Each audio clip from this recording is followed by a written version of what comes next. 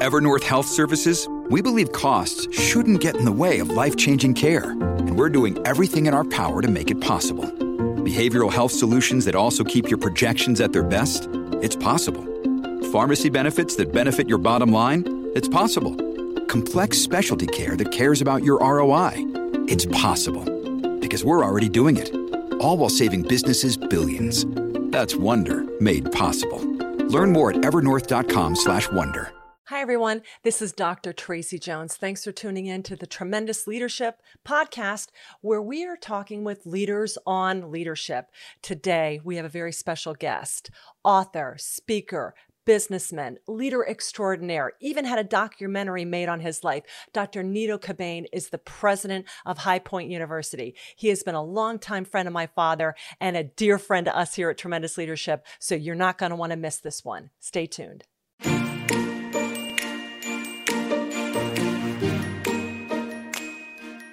You're listening to Tremendous Leadership with Dr. Tracy Jones. Hi, everyone. This is Dr. Tracy Jones, and welcome to the Tremendous Leadership Podcast.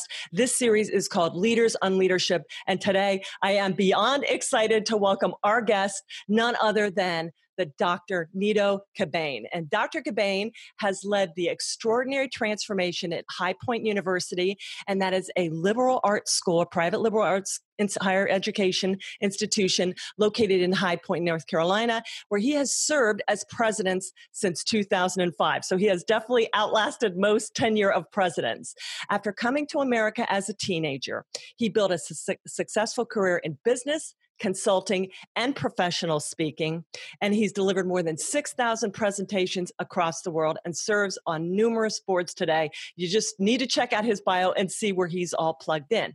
And since under his leadership, HPU has experienced tremendous growth, including more than tripling their enrollment, expanding their campus from 90 to 500 acres, establishing 6 new academic schools, and much, much more. He even has a biography done on him on the Biography channel. You have to check it out. And is with great pleasure, I welcome incredible speaker, businessman, author extraordinaire, academician, leader of leaders, and dear friend, Dr. Nido Qubein. Welcome, Nido.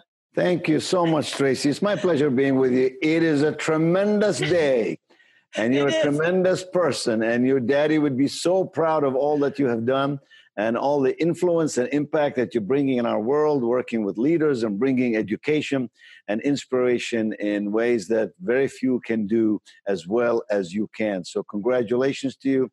It's my privilege to be with you, and thank you for making this program available. You are most welcome. And for those of you listening, Dr. Qubein and my father go way back. And we even have several of Nido's books. And they were both speakers, both incredible leaders, both motivators. And he was a dear friend of my father's. And he has been a huge supporter of me since I came back to take the realm. I email him. He answers me right back. And I didn't sleep much last night knowing I was going to have the honor of talking to you. So, Nido, you're welcome. Today, I really wanted to talk to you as a leader in so many different ways. And my father wrote a book called The Price of Leadership. And in it, he outlines the price you really have to pay as a leader. And for emerging leaders out there who sometimes think, oh my gosh, if I'm getting pushback or everybody's not on board, or I feel like I'm alone at the top, we've all heard that. I want to unpack the price of leadership, the 4 points with you. If you could share some of your insights about some of the things that you have learned as a leader and are still learning in your leadership role. So one of the first price of leadership that my father outlines is loneliness. Okay. And we've all heard that it's lonely at the top. And my father says, everybody's lonely, old people, young people, men, women, black, white, everybody's lonely. But the leadership loneliness is slightly different. And he talks about that sometimes leadership loneliness is when you have to pave the way and go out on your own. And he always said he never saw a committee in a park, a monument in a park dedicated to a committee. So can you, Nido, tell me about times in your leadership career where you experienced loneliness? Yes, I think there's a mega difference between being alone and being and experiencing loneliness. Okay. All of us like to have time alone. I certainly value my time alone. Mm-hmm. I get up in the morning between 3 and 4 o'clock every morning, and I have a couple of hours alone. Wow. God and me starting the day together. and I read, I study, I prepare my ideas, I make notes, and so on. And then when I come to work officially in the office, I'm really ready. I'm way ahead of the pack, and so on. That time alone is very valuable. I like to go walk on the beach alone. Okay. And I like to do it at times when there's nobody on the beach, and the skies are above me, and the ocean is next to me, and the sound of the birds, and it just reminds me of this creation that God has allowed us to enjoy and be in, and the grace that He has in our lives as we pursue our own goals and aspirations. Loneliness is a completely different thing. You can be in a crowd of 10,000 and feel loneliness. Okay. You can be in a wonderful relationship, it seems that way to the outside world, but feel lonely. So loneliness is more about not having someone to share your love with, to share your ideas with, to share your fears with, to share your emotions with.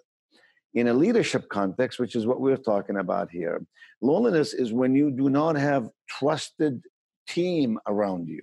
Okay. I think one of the biggest mistakes that a leader makes is that he or she does not evolve and develop and grow a trusted team around them. And so what you want to do is you want to make sure that there are people that you can talk with and talk to without reservation. You're not worried about them, violating the confidentiality. You're not worried about them just criticizing you or judging you, but you just sort of pour your heart out. This is so important for all of us. I mean, this is what people do with a therapist, right? They go to a counselor and they express their feelings.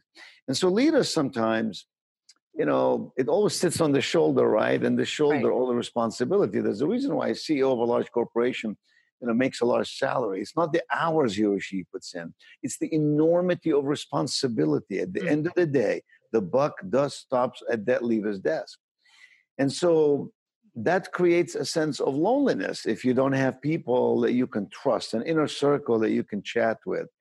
And chat with not to whine. Whining is the opposite of Thanksgiving, but rather have people you trust in the inner circle so you can share ideas with, test ideas with, examine your thoughts, listen to their feedback. And often I find out of the most unlikely sources come the greatest inspiration. I mean, that's what Charlie Tremendous Jones was so famous for, is that he would say something you haven't thought about.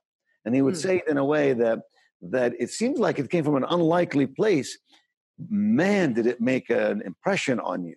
And it stayed with you, and you thought about it, and you grew because of it. So I think it's the responsibility of a leader to exercise the skill of removing loneliness from his or her life. And you do that in a number of ways. You do it by reading. Read. Your dad used to say, it's the books you read and the people, and it's true. You got to read, because when you read, you're inspired. I still read motivational books. People say, well, you're sort of at the tail end of your career. What are you doing that for? I go, I do that all the time. I read a good book a week. And on that alone, and then I read other stuff that, deals with my own work. And so number one is make sure stuff is coming in your brain, in your heart, in your soul that tells you that God loves you. You're not allowed to feel lonely. If you're lonely, talk to God. That your family loves you. That there are people out there who want to march onwards and forward with you, holding your hand as you tackle the challenges of this world. Now, the other reason that people in leadership feel that sense of loneliness is they have to take risks, right? Leaders take risks. And you feel that, what if I make a mistake? I mean, in certain environments in America, you hear people saying, we want this person to resign. We want this person. What they're really saying is, I disagree with what this person is saying. But if you look at it from that leader's perspective, that leader has had to take a risk in making that decision. And sometimes you're not sure because, Tracy, you never have 100% the information you need to make the right decision. You're making a decision based on 75% of the information. So you're having to use your frame of reference, your judgment, your maturity, your wisdom to make the right decision. And that creates that sense of loneliness that, if it doesn't work, have I done something really bad? But I do think that we have to take responsibility for our own behavior, our own thinking, our own positioning in the world as well. Absolutely. I love it. And you talked about, and I just got my PhD, and really the key too was followership and exemplary followers. Like you said, you have to build that team. Was there ever a time where you, and sometimes you're going to see it, and like you said, you have to make the call, even though you may have clout with your followers or your team. Was there ever a time where you had to make a decision and you didn't have that many people with you when it first started? You know what I'm saying? And granted, eventually they'll come along, but there are times where you have to just make the call and you're it.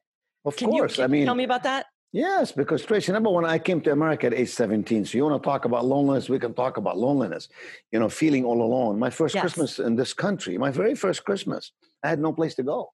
Wow. My school shut down. Find a church that took in what then we called foreign students and turned the educational building into Sunday school classes, into bunk beds and so on. And so I understand loneliness from the practical human side. When I first came to Hyper University in 2005, as you very accurately reported, it was a small school. It was one journalist called it Dusty Old College. It was set in its own ways. As Carol Dweck says at Stanford, it had a fixed mindset. It didn't have a vision for the future and so on. And I came here to make a difference, right? You in life, the two most important words are influence and impact. Who are you influencing and how lasting is your impact? And so I had lots and lots of ideas about how we can turn things around. And for some, these were revolutionary ideas. Some of them were mechanical things. We put flags and benches and fountains and so on. And some people didn't like that. They didn't think that the frame of reference did not allow for that. It was a shift that was huge. And then we went into an academic program. We started adding all kinds of academic programs. And we went into a promotional program that some people didn't feel perhaps was right or adequate. And at that point, for the first 2 or 3 years at High Point, I sensed that. Now, I never let myself get into this loneliness from a, shall we say, a psychological perspective. I pump back quickly. I have lots of days when I feel down, but I feel down for a few moments. My faith does not allow me to dwell in that zone. I believe that your faith and your courage, put them together, you have faithful courage. And if you have faithful courage, you have the armament you need to do whatever it is you want to do in life. No such thing as unrealistic dreams, only unrealistic timelines. And so, yes, at that moment, I felt that loneliness. But you see, I also felt that was my responsibility. That I need to reach out. I need to communicate and connect with people. I asked myself this question: how must that person feel first? So this person will believe in the mission I'm recommending. And as more and more people believed, and as more people saw the positive results, guess what? I had a bigger team. I had more believers. I had more followers. But followers not because I said I am the leader and you must follow me. Followers that came out of their sense of beliefs. Your beliefs lead to your behaviors lead to your results in life. So our belief system is everything. And a really skilled leader and an authentic leader, first of all, understands that authenticity above charisma any day of the week. Right. But secondly, they understand they can't do it alone. Nobody can do it alone. We have to have people around us, right? Jesus had the disciples, that he gathered. And so I think if we feel loneliness, we must also take some responsibility. How must I learn? What must I read? What guidance must I gather so that I can overcome that in a responsible, meaningful, and purposeful way? I love that. And we're going to go into the next point, which kind of goes into this. And I want to dovetail a follow-on question for loneliness. The second price, my father says, is weariness. And weariness, he used to say, Tracy, there's miserable, and there's happy, miserable. Yes. And it's kind of what you said. Hey, life is tough, even for you. Dr. Cobain, who it looks like, you just float on clouds and, exude rainbows and happy stuff all the time. But Dad said that no, but you make a choice. So the second price is weariness. And his point there was, if you're doing anything worthwhile, you have to realize you're going to be surrounded by the authentic followers or the trusted team, but you're always going to have some people that aren't doing their part of it. Yeah. And you still have to shoulder that burden of responsibility. So talking about weariness, how do you handle this? And back to the first part where you talked about the team. When do you look at followers that aren't all in and say, you know what? I can't pull you. There's a weariness of doing the great works where we go to bed. I can remember being out during the first Gulf War and just going to bed knowing I did everything I could this day and I'm battle weary, but I'm so happy. But then there's the weariness of dealing with people that are a constant drag on the organization. Can you unpack that for leaders? Because that's what it isn't keeping me motivated. It's keeping everybody else from dragging me in the organization down. Can you unpack how you've dealt with that? Well, first of all, weariness is different than tiredness, right? Yeah. If you're tired, that's a physical state. Weariness is more of an emotional state. Okay. It's more about not liking what you're doing or almost giving up or feeling like you don't have the skill to do it or feeling like nobody cares about your ideas. So you become weary of what is. Tiredness is when you just have a tough day, you go home, you work out, you put your feet up, you relax. All of a sudden you can overcome that. You have a good night's sleep, you're good. Yes, you've asked me several questions there. Let me see if I can answer them. I believe that in life there are natural states of mind, and there are natural events and circumstances that just will happen in everyone's life. They will have different frames around them, but happen to all of us. For example, in life, I will have people who don't like me. This is simple as that. It doesn't matter who I am or what I do. I have to accept that as a part of life. In life, there are people who will not give 110% of their effort. I have to accept that. Not everybody is as motivated as I am, perhaps, and that not everybody's going to believe in the cause like I might. And so I have to accept that. The question is, well, what do you do with that? Well, at some point, you have to identify. Every leader must identify the levers in their organization. Just like a seesaw, it has a lever in the middle that sort of does this, the point of leverage. The same thing in an organization. So you can't say, well, I have 2,000 employees. You have to say, who are the levers in my organization who cause motion and movement and therefore positive results? And let me focus on ensuring that the levers I have on my team can make things happen. Believe absolutely in the vision, mission, and values of our organization. That's what I focus on. I don't try to get everybody to agree with me. Look, I mean, I've given, like your dad, I've given 7,500 public speeches and seminars.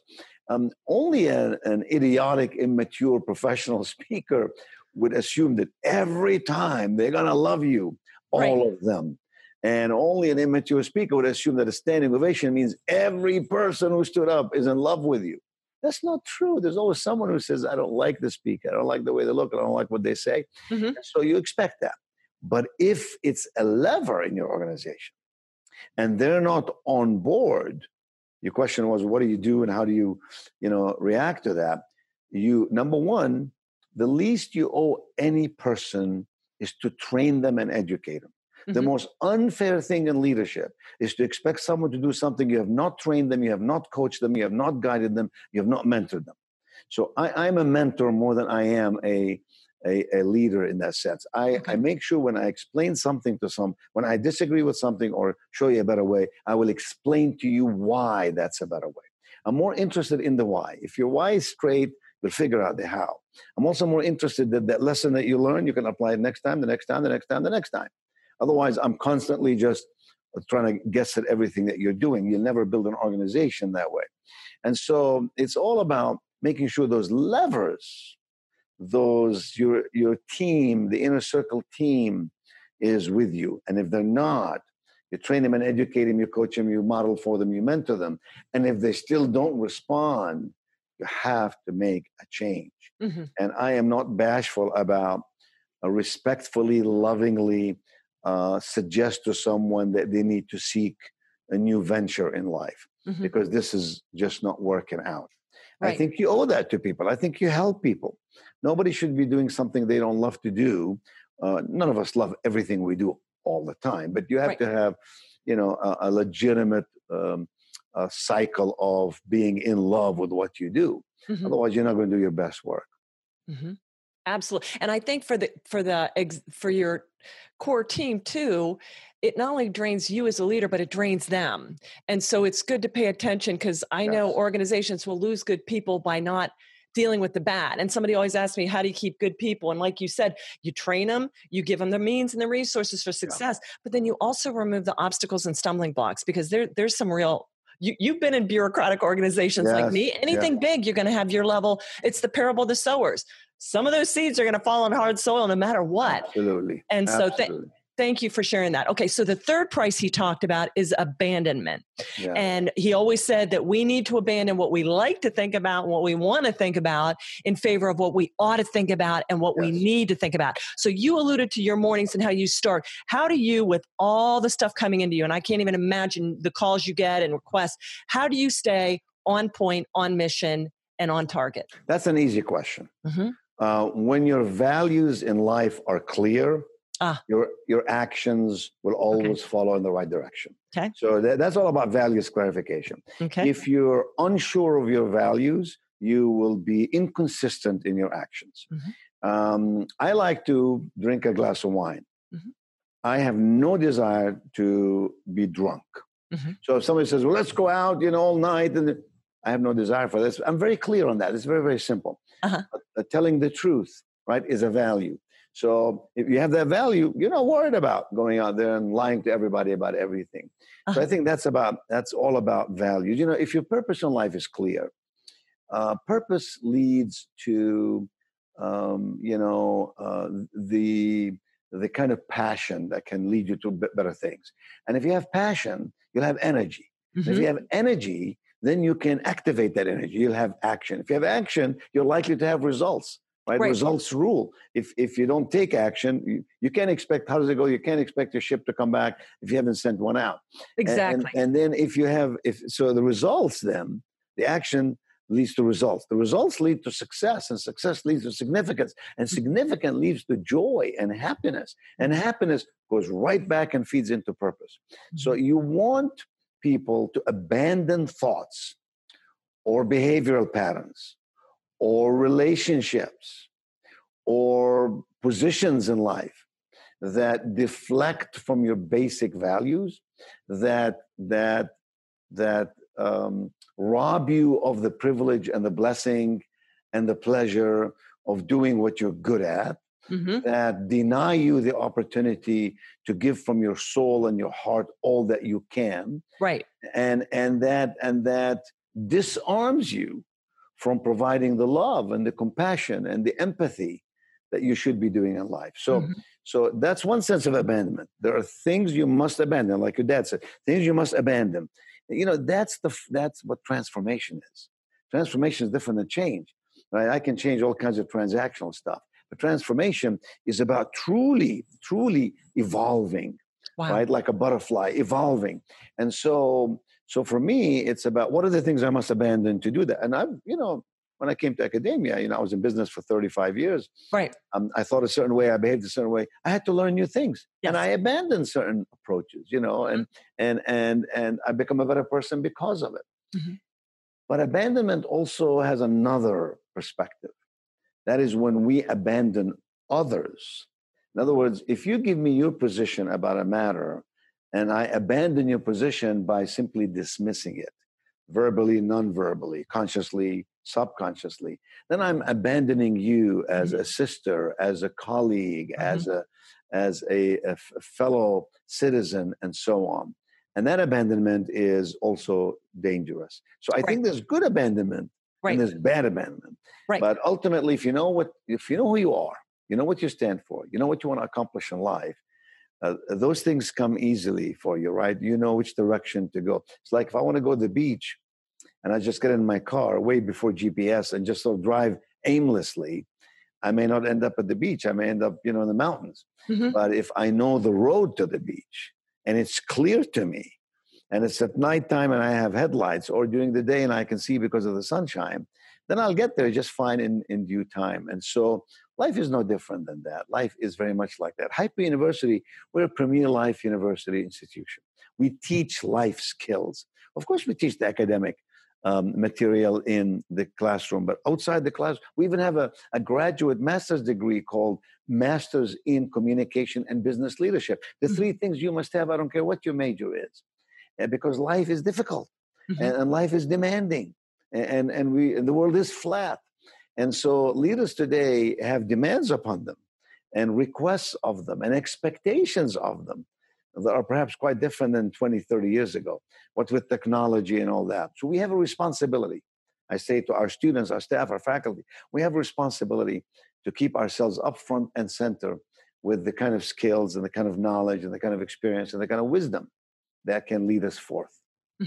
So and I'm so glad you brought up the abandonment issue, because we are going to have to keep everybody on point, but you don't want to alienate your team members, because then they become, when you throw them under the bus or dismiss them, and everybody knows I give my input, but I got to salute when the leader sets the direction. So I'm really glad you brought that out, because sometimes we get so hyper-focused. It's like, no, I said we're going this way.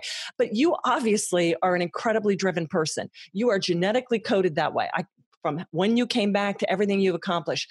But we know that you have honed this skill. I mean, if you knew, it took me 7 years to get through my undergrad. I almost didn't pass. And then I get my PhD with a 4.0. I mean, you can learn. For those people out there that feel incredibly, I hear a lot of people say, Tracy, I'm ADHD, I'm scatterbrained, I have so many things, and they have trouble getting focused. What are the habits that you recommend, especially to younger emerging leaders, that their brains operate differently because of the way they see so many different things and process information and the different critical thinking skills that are lacking? What do you think habit-wise really helped you stay on point and stay focused? There are many of them. I'll give you a few. Okay.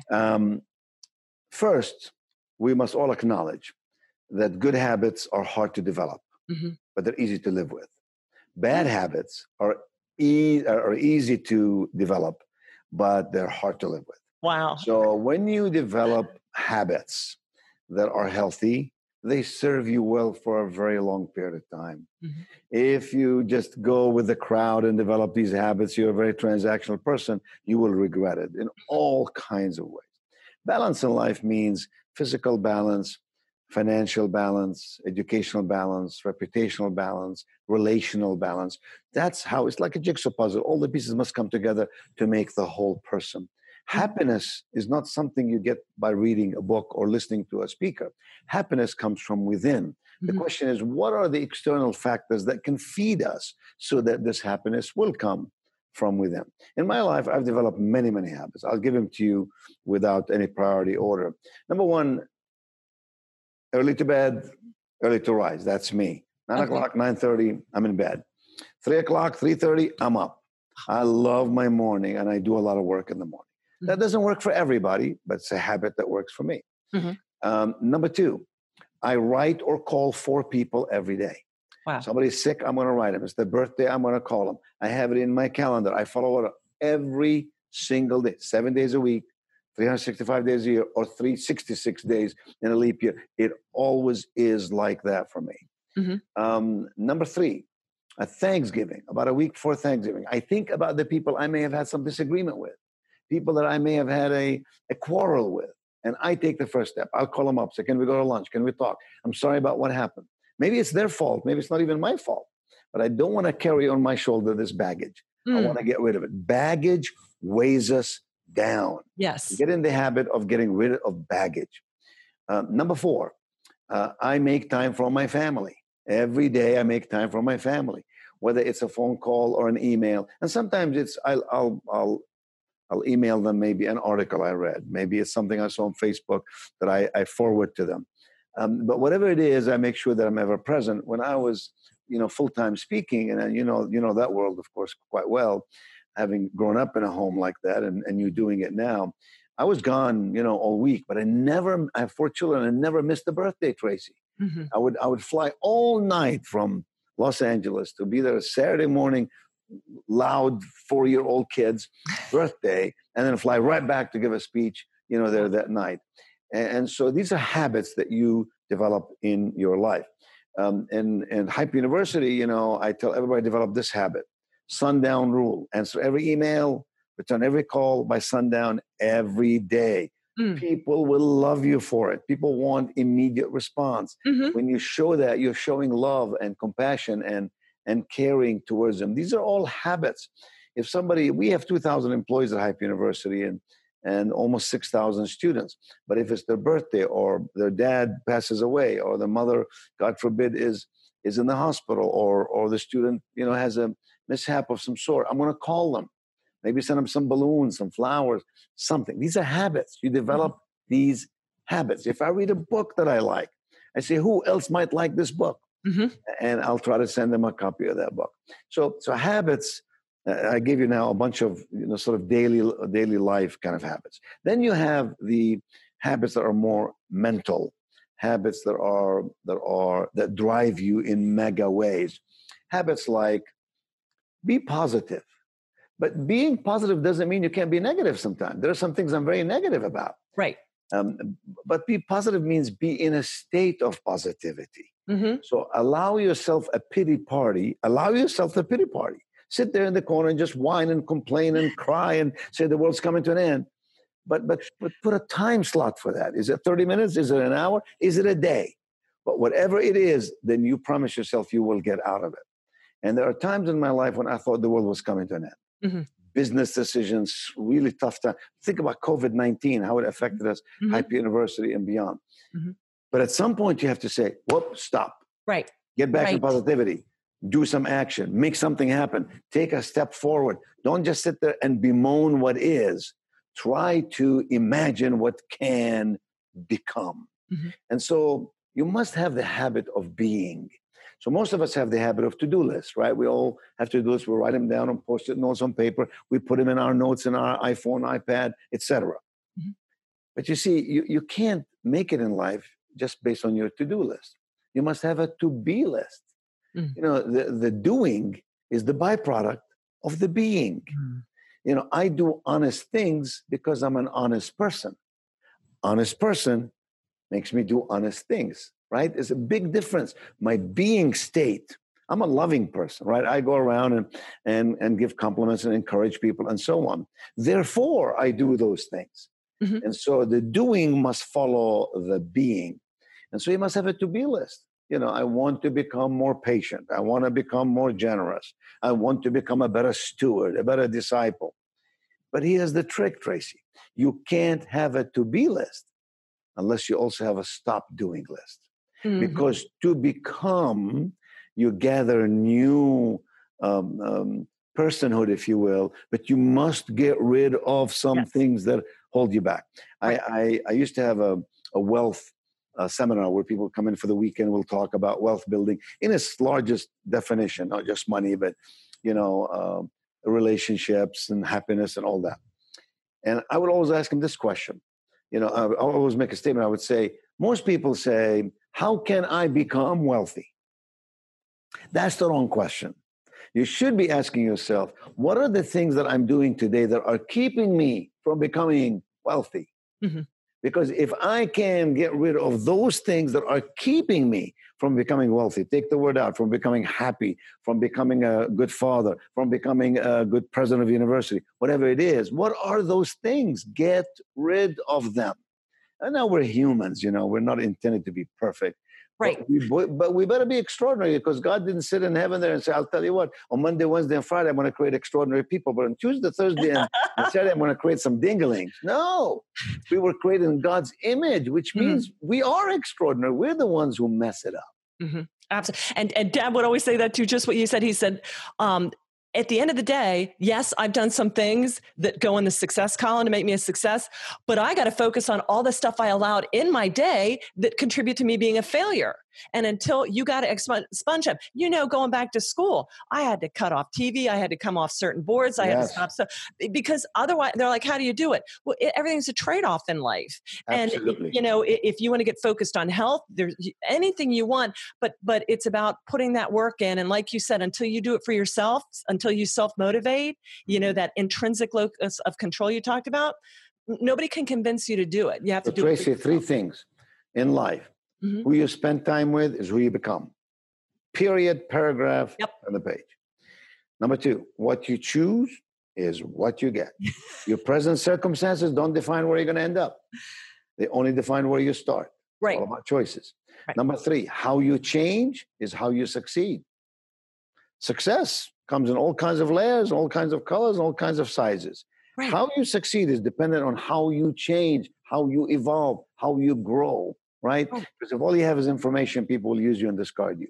If what you Right. have is knowledge, people will call upon you only when they need you. Think about Yes. a dentist, a doctor, etc. But if you have wisdom, people will respect you and people will follow you. So the Bible says that, right? In all Right. of our seeking, we ought to seek wisdom, because wisdom allows us to become the kind of leader that you have written about and your dad has written about and that you speak about. Well, that brings us to the fourth price of leadership, which is vision. And a lot of times, I know when I was a younger leader, I'd be like, oh, this is for the Steve Jobs and the Oprah. I mean, I'm not a visionary. I just like doing what needs to get done. But my father's point was that's what vision is, seeing what needs to be done and then going and doing it. Mm-hmm. So share with me how you grow in wisdom. I know this whole 40 minutes that we've talked about, but anything else as far as wisdom, because I think for leaders, that's so important. You don't just transact and gain knowledge. I love that, because otherwise people just come to you, but transforming is growth. And we have the God seed in us. So if we have the mind of Christ and we never stop learning and never stop transforming. Yes, you're absolutely right. And sometimes I'm called a visionary leader. I don't know what that really means. It sounds like a really fancy word. I think vision could be much simpler than that. I know people who have what appears to some to be a small vision, but it makes a big difference where that seed is planted.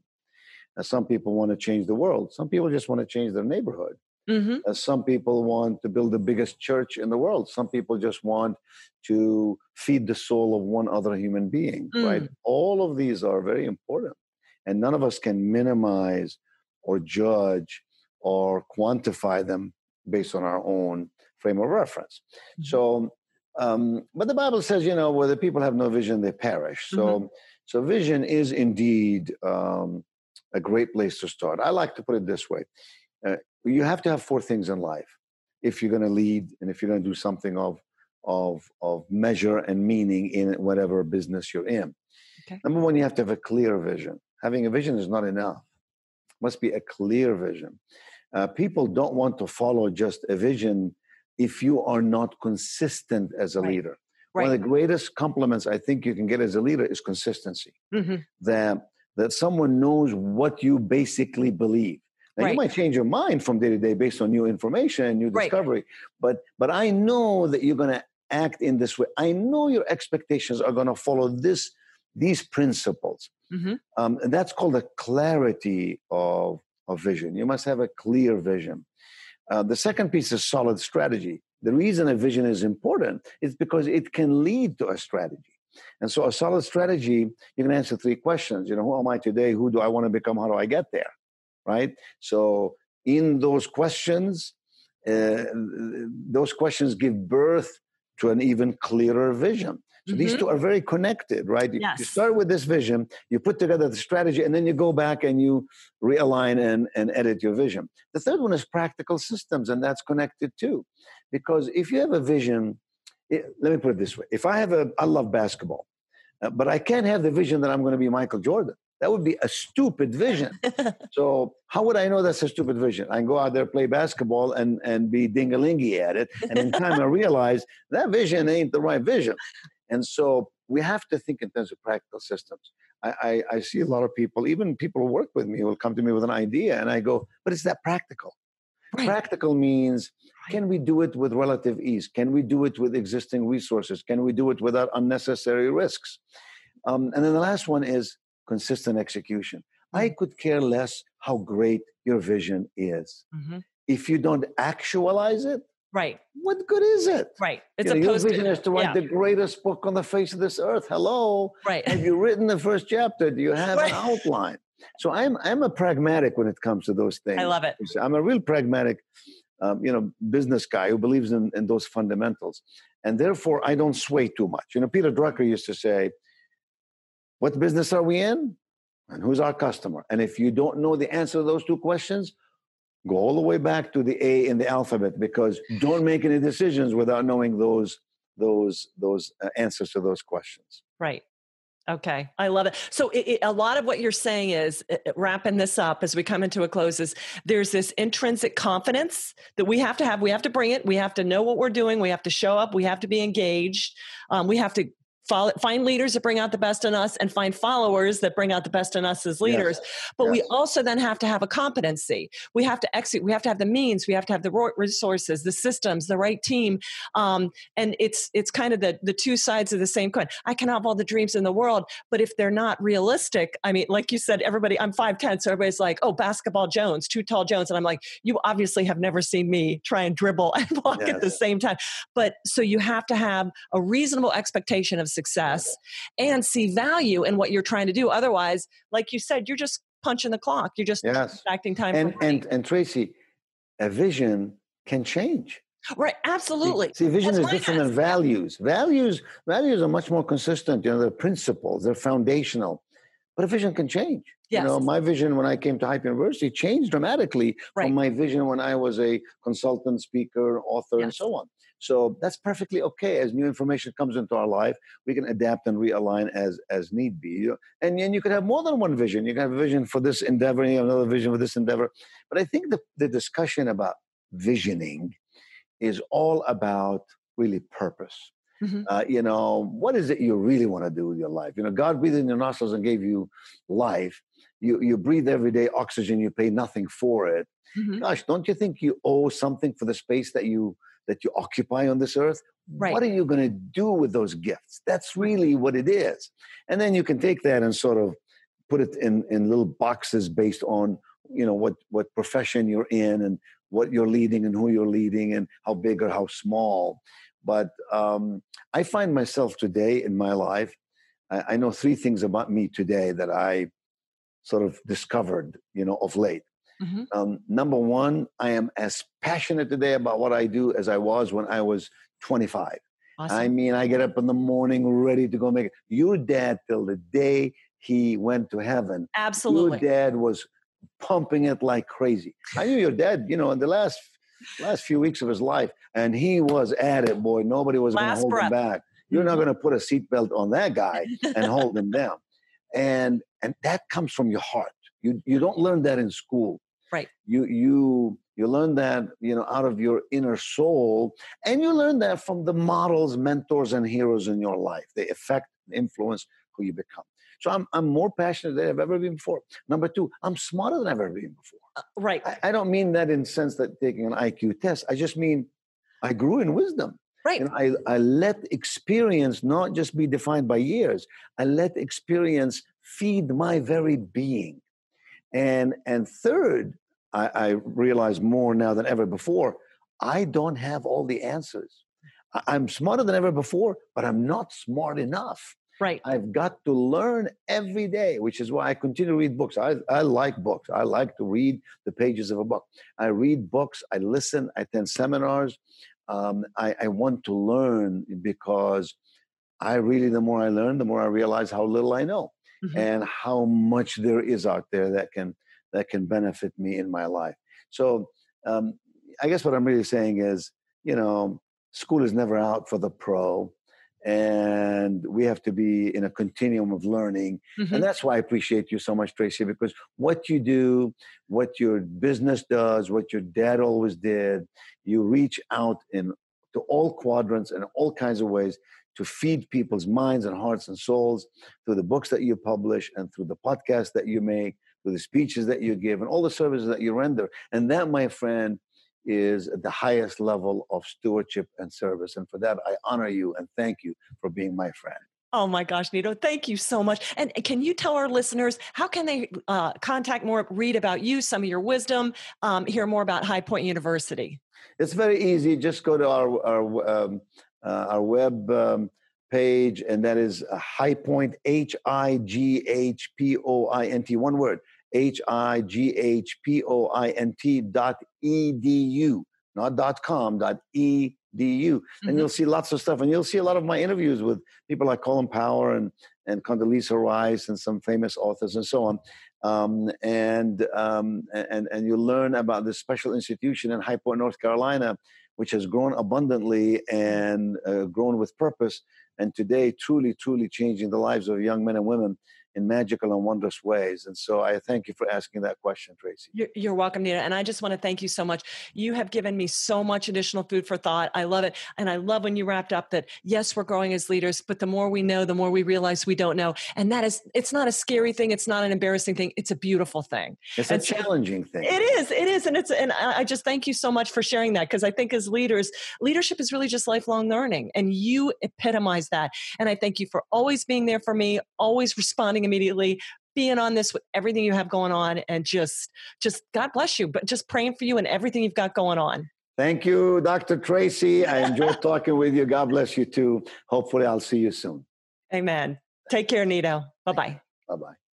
Thank you for listening to Tremendous Leadership with Dr. Tracy Jones. Find out more about Dr. Jones at www.tremendousleadership.com. If you've been ignited by something you heard in this episode, let us know by leaving a review for Tremendous Leadership wherever you listen to podcasts, or by sending us a message through www.tremendousleadership.com.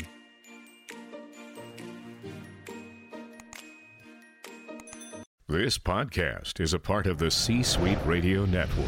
For more top business podcasts, visit c-suiteradio.com.